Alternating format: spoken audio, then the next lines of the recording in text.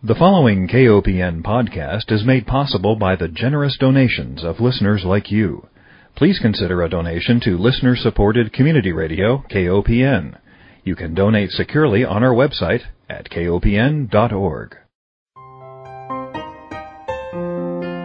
Hi, I'm Melinda Hemmelgarn, a registered dietitian and investigative nutritionist on a mission to connect the dots between food, health, and agriculture and find food truth. And today it is an honor to welcome my guest, Mr. Rick Dove. He is a photojournalist and senior advisor to the Waterkeeper Alliance. In fact, Mr. Dove has been a part of the Waterkeeper movement since 1993. He was one of the founding members of the Waterkeeper Alliance board. He served on its first board of directors, and as the former riverkeeper for the Neuse River in North Carolina and one of the first riverkeepers in the Southeast, Mr. Dove has assisted in the birth of many of the Waterkeeper programs in North Carolina, as well as many others across the country. Mr. Dove pioneered the use of aircraft in documenting sources of pollution, and if you've seen any images of the horrific spills that have happened both through the coal ash and the livestock disasters related to Florence, those were likely his photographs. During the 1990s, his advocacy on behalf of the Neuse River pertaining to its horrific fish kills and human health impacts resulting from the deadly vampire organism Pfiesteria gained worldwide attention, and major reforms in pollution practices throughout the Neuse watershed resulted. His photographs have appeared in many publications, and you might have seen his work in important books, including Animal Factory and The Waters Turn to Blood, This Moment on Earth, Crimes Against Nature, and Righteous Porkchop. Prior to joining the Waterkeeper movement, Mr. Dove is a licensed attorney, and he served as a United States Marine. After 25 years and serving twice in Vietnam, he retired as a colonel and military judge, and his many honors include the EPA Region 4 Merit Award and being named one of Time Magazine Time for Kids Heroes of the Planet. He now advises the Waterkeeper Alliance's Pure Farms, Pure Waters campaign in North Carolina. The campaign has served as a nationwide model for its effectiveness in the prevention of environmental abuses of industrial animal factories.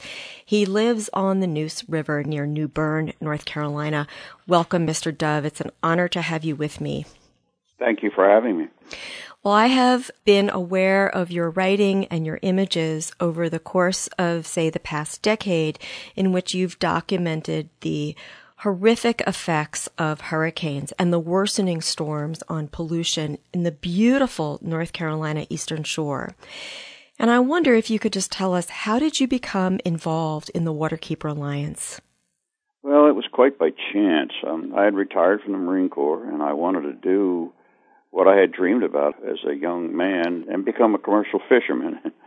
My parents pushed me on to school, and of course I did other things, but I never lost my desire to be a commercial fisherman. So when I retired from the Marine Corps, I walked out the gate in my spit-shine shoes and uniform and went home and put on my oldest, dirtiest clothes and went out on the river with my son and opened a seafood store and was having the time of my life until the fish began to die and we began to get sick and suffer memory loss and sores on our body and had to walk away from it.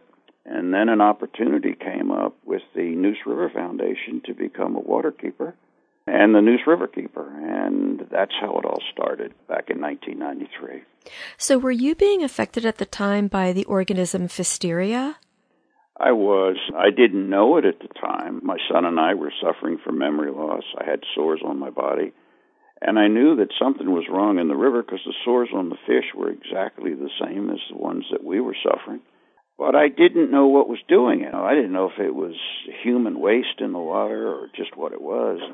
It wasn't until around 1992 or 93 that the organism Pfiesteria piscicida was discovered, and the impacts of that and the neurotoxin it put in the air as well as the water were all linked to the symptoms that my son and I were suffering.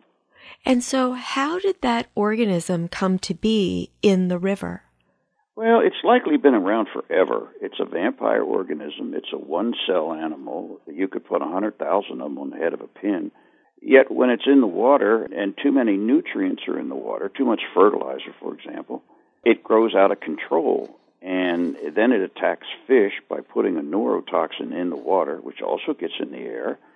The fish suffocate or die from it, and they attack the fish to get to its blood cells because that's what they eat. They eat blood cells. And they'll do the same thing to people as they do to fish. It was very scary. There was a team of doctors out of the University of Maryland that did some research on the Pocomoke River where it attacked up there. And they documented all this, verified it, and published their report in the world's leading medical journal, The Lancet. So it was over a period of years that we finally found out exactly what had happened to us. And we know that this organism Pfiesteria and these massive fish kills that we suffered on the river, where in just a few weeks 1 billion fish would die, we knew that that had never happened in North Carolina until the hog industry came. And while they're not obviously totally responsible for all the pollution in the river, they certainly are a big source. Well, I have looked on maps and I have seen just how many confined animal feeding operations exist in North Carolina. I believe you are one of the leading states for the industrial hog industry as well as the poultry industry.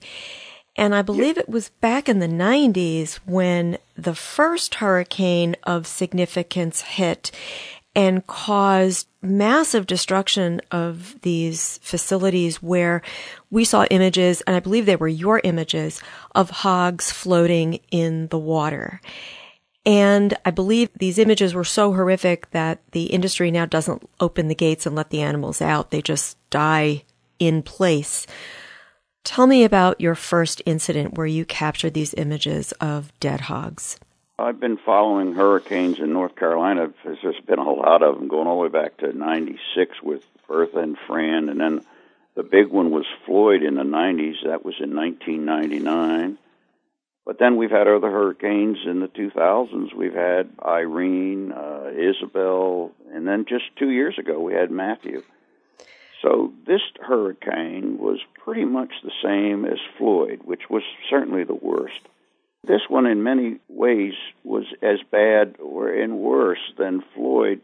But hurricanes affect different areas. So one hurricane will impact one area of eastern North Carolina, and another one would impact somewhere else. So it's really hard to measure, except when we fly and we see all these confinement buildings underwater with poultry and with hogs. We know that if there are animals inside, and many times there are because they couldn't get them out, that they're likely all dying. It's hard to know how many die because, frankly, I just don't trust the figures of the industry. And it's a sad situation. I followed it during Floyd, after Floyd, and all the other hurricanes. Yeah, I think it was the images from Floyd when I first really became aware of the horrific consequences of the storms. And as you say, we are seeing more of them. They are becoming stronger. They do hit different regions, as you say. But I'm wondering what happens next. So as a dietitian, I'm concerned about certainly antibiotic-resistant strains of bacteria that are getting out in the water. We've seen the urine and the feces, and I think it's interesting just how much waste hogs produce, and yet it is not treated other than collecting it in an open pit, what is called a lagoon by the industry. So what happens next? Now that the disaster has struck, the floods have come, the waste is streaming into rivers and the ocean, what do we do? Well, the answer to that in one word is nothing.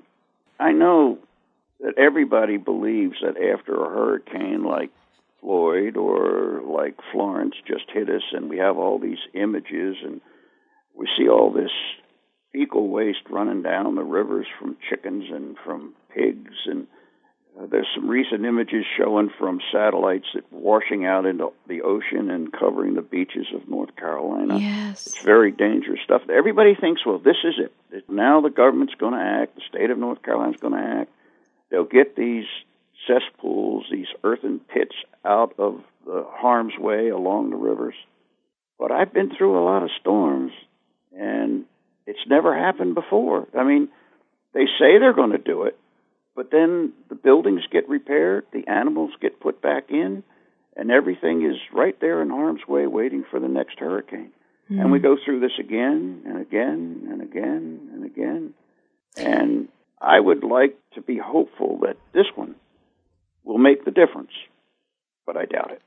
The costs involved in cleanup, just from the industry's perspective alone, must be so great that one would think that the industry might reconsider the placement of their facilities?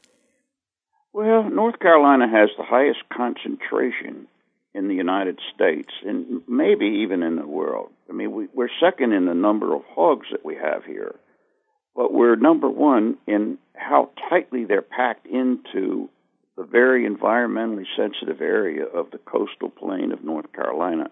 It's full of rivers, streams, creeks, wetlands, beautiful area. But all of these factory farms, they're all crammed into this beautiful, environmentally sensitive area. And we see streams, rivers, ditches running right through these facilities where they spray this waste from the lagoons to get rid of it. And we see it running into our rivers. We sample and we see it in the sampling. We see it in the photographs. I mean, on the best of days, they're discharging. So what do we do? How do we get them out of here? Or how do we get them into the technology that is available? How do we get them to spend the money? That's the trick. And the ace in the hole they have is that they basically own the General Assembly of North Carolina. Right. And anytime they're in any kind of difficulty, you'll have legislators in North Carolina rallying to their aid, passing bills that even when the governor vetoes them, they override his veto. We have a good governor right now vetoing bills, but they keep passing them, making it more and more difficult to do anything to regulate this industry. Mm-hmm. And let me point one other thing out. It's very important. You know, we're talking about fecal waste here. We're talking feces and urine, and please forgive me for using those terms, but that's exactly what we're dealing with in North Carolina. That's right. And that fecal and urine waste that comes from hogs is basically the same as what comes from people. Right. We would never take people from the vast lands of the United States, move them into a city in the coastal plain of North Carolina of 30,000, 40,000 people without putting in a wastewater treatment plant. We would never put it into open pits and just spray it all over the ground. Yeah. But the industry, when they brought all of these hogs from the Midwest and put all those family farmers out of business all across the United States to industrialize here in eastern North Carolina, they brought the outhouse with them.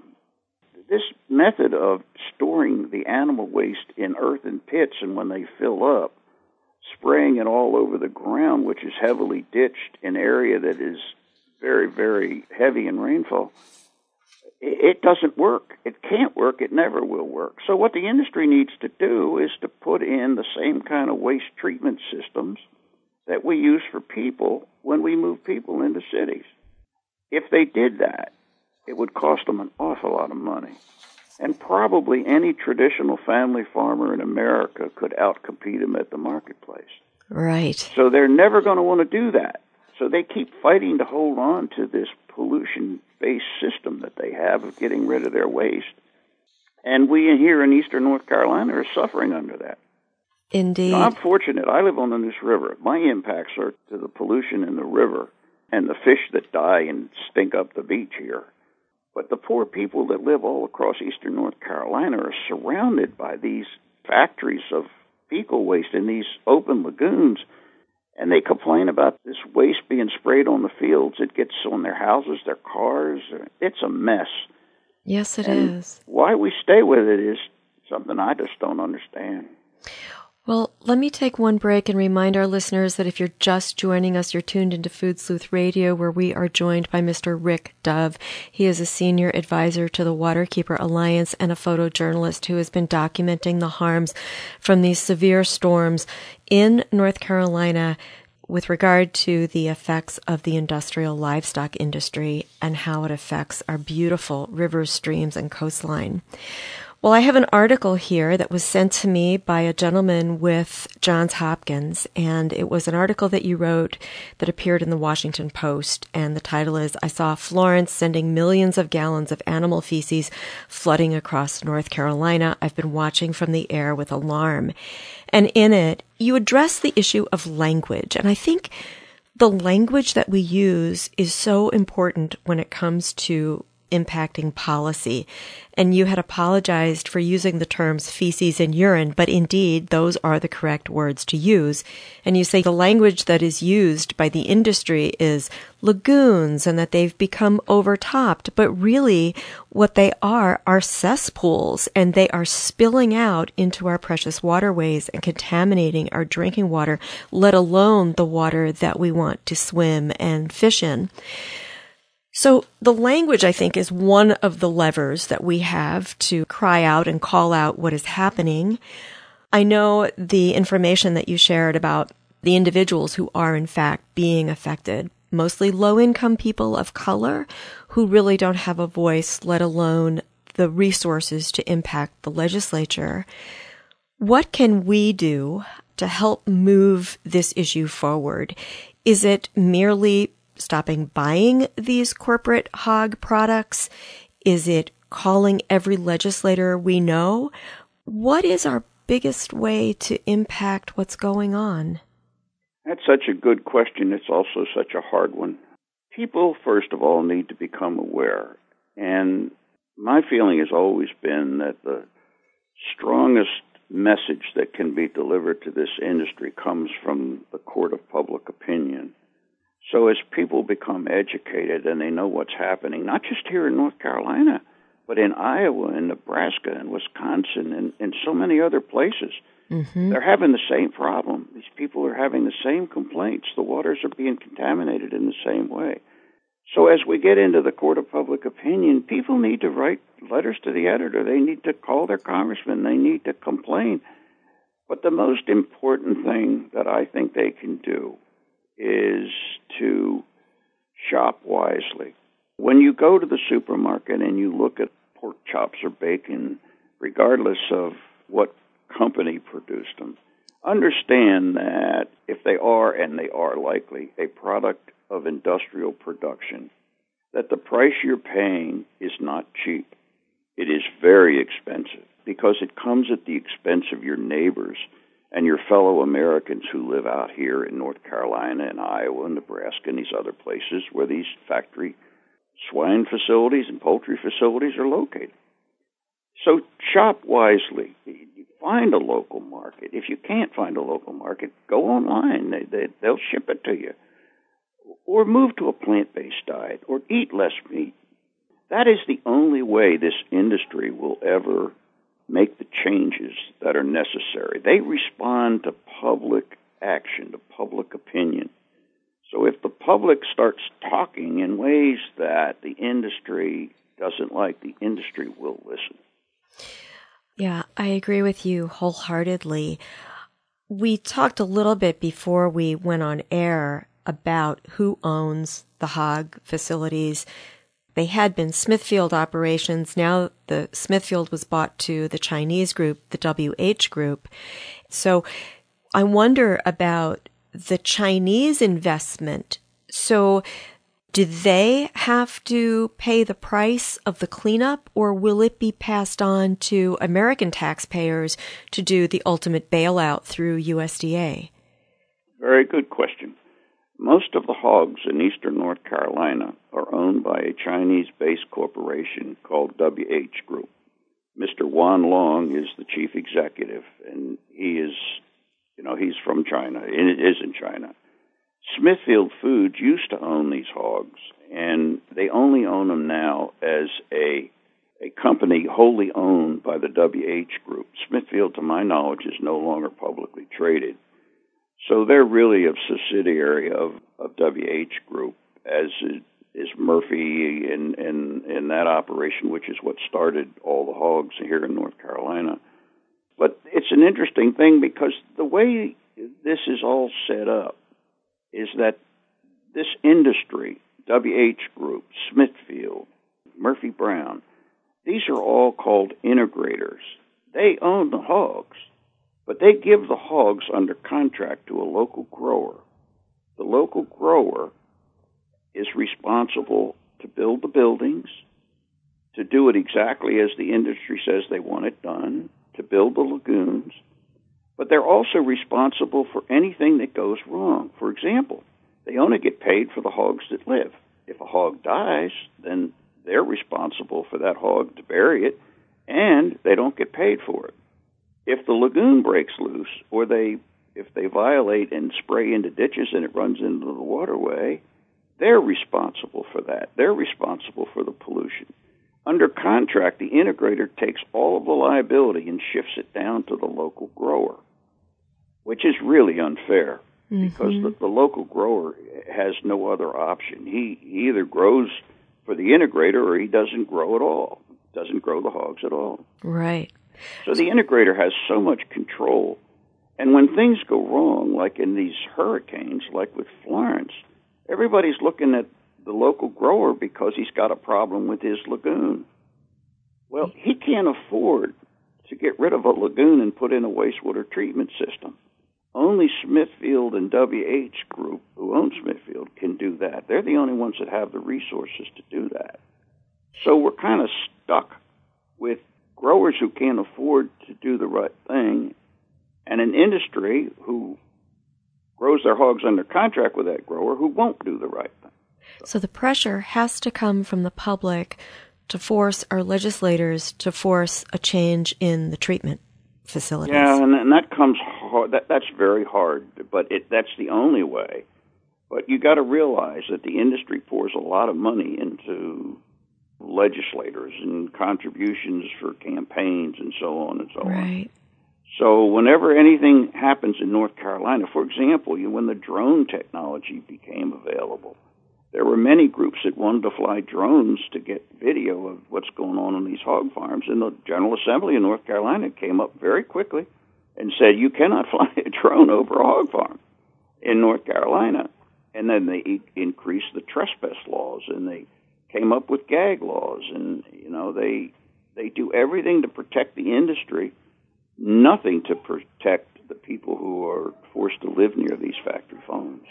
Well, and I can only imagine that the individuals who had a livelihood, the only livelihood they knew in the fishing industry, their lives have been devastated as well. Yes, there are a lot of people in eastern North Carolina who are suffering as a result of this whole thing, and there are a lot of people trapped. Yeah. People who work for the industry who need these jobs, and it would all be so much better if the industry would just go ahead and invest in the clean technologies that exist. Right. We don't have to invent anything new. We know exactly what's needed to properly treat the waste, to get rid of the odor, and to be a good neighbor. The industry just does not want to spend the money to do it. Exactly. In addition to the hog waste and the poultry waste that's gone into the waterways, you also have the added burden of the coal ash. And I can't imagine the combination of toxic soup that is affecting the residents of North Carolina. I hope that the North Carolina Department of Health is monitoring what's happening as a result of the disasters. The coal ash problem is horrific. I have flown over the Sutton plant near Wilmington 4 or 5 times in the last 4 days. And I flew as recently as yesterday. And I took video and I took pictures. They can see them up on the waterkeeper.org website, on the Flickr account. They're posted up there. But you can see the coal ash and that's very toxic stuff, by the way. Right. You can see it running downstream. I think there's something like 30,000 people that are downstream on the Cape Fear River where this ash is just flowing right through their communities along the river, which is flooded heavily in that area. Mm-hmm. You can see the berms broken loose. You can see the coal ash, the gray ash running everywhere. It's a terrible mess at Wilmington, at Sutton. And then, of course, we've had coal ash spills in the past up in Danville and up at the Lee plant on the Neuse River in Goldsboro. This business of burning coal and storing the ash over many, many, many years and now trying to get rid of it, it's an expensive proposition. And the industry is looking for cheaper ways to do it. Then comes a hurricane, and it takes care of business by pushing all of that coal ash right down on the people. Mm. You know, I believe mercury and arsenic are present in the coal ash. And I know I've looked at what happens to children's brains when they're exposed to tiny parts of these toxins, parts per billion. It is. And there are many different toxins in there, the ones you mentioned, but there are many, many more. Mm. I do the photography and the videography, but Donna Lisenby and others who you should get on your program. Donna Lisenby would be a real good person. She's with Waterkeeper, and she's actually been at Wilmington, and she's been out on the boat actually over the ash ponds that they have there, and they've been taking samples, and she really could give you a great report on just how toxic and dangerous this situation is with the Sutton plant. Well, I will be sure to bring her voice to our listeners in the future. We just have a couple of minutes left, so I want to give you an opportunity to contribute anything else to this conversation that I might have missed. Well, you know, here's the way I see it. We are in a race to get this all fixed. There are the laws of men, and there are the laws of nature. The laws of nature are far superior to anything we pass as laws. Our General Assembly can say it's okay to do all these things and hurricanes and cause the pollution. They can excuse everything. But at some point, if we don't fix this ourselves, Mother Nature's going to step in with a consequence that none of us can tolerate. It could be the swine flu. It could be fish kills. It could be toxic gases. I don't know. But this much I do know. Mother Nature is not going to allow us to continue doing what we're doing on these factory animal facilities without giving us a consequence, the likes of which we will not like. Mm. Thank you for that. I will make sure that our listeners have a link to the article that appeared in the Washington Post. I will have a link to the Waterkeeper Alliance website. In closing, I need to let our listeners know that I want to thank our listeners for joining us. Remind everyone that Food Sleuth Radio is produced by Dan Hemmelgarn at KOPN Studios in beautiful downtown Columbia, Missouri. And most of all, I want to thank you, Mr. Dove, for documenting what we can't see from the ground. And I want to thank you for writing about it and showing us the real harms that we are experiencing and will continue to experience unless we change our ways. I want to remind everyone that we have been speaking with Mr. Rick Dove. He has been part of the Waterkeeper movement since 1993. He is the senior advisor to the Waterkeeper Alliance, and he is a photojournalist extraordinaire. We'll make sure to show your pictures. Thank you so much for being my guest. Thank you for having me.